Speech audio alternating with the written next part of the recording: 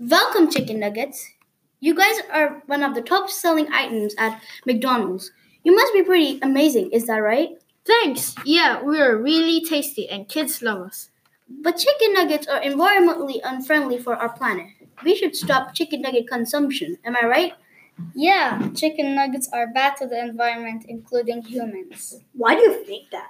According to Kuzrega in a nutshell, about 23 billion chickens are kept in closed and clustered places where they cannot build the social structure they build in nature. In fact, their beaks are cut out and claws just to make sure that they don't fight with each other for space.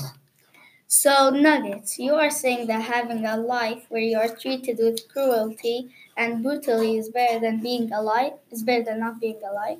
Yeah, you're right. Some large factories do not treat the animals very nicely, but there are smaller farms that allow chickens the freedom to move around and they live happy lives. McDonald's should use eco-friendly chicken.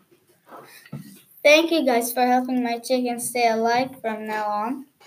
Yes, thank you for agreeing with us and thank you for coming to this interview. Thank you for having us here. Yeah, same here. Thank you for having us here. Yeah.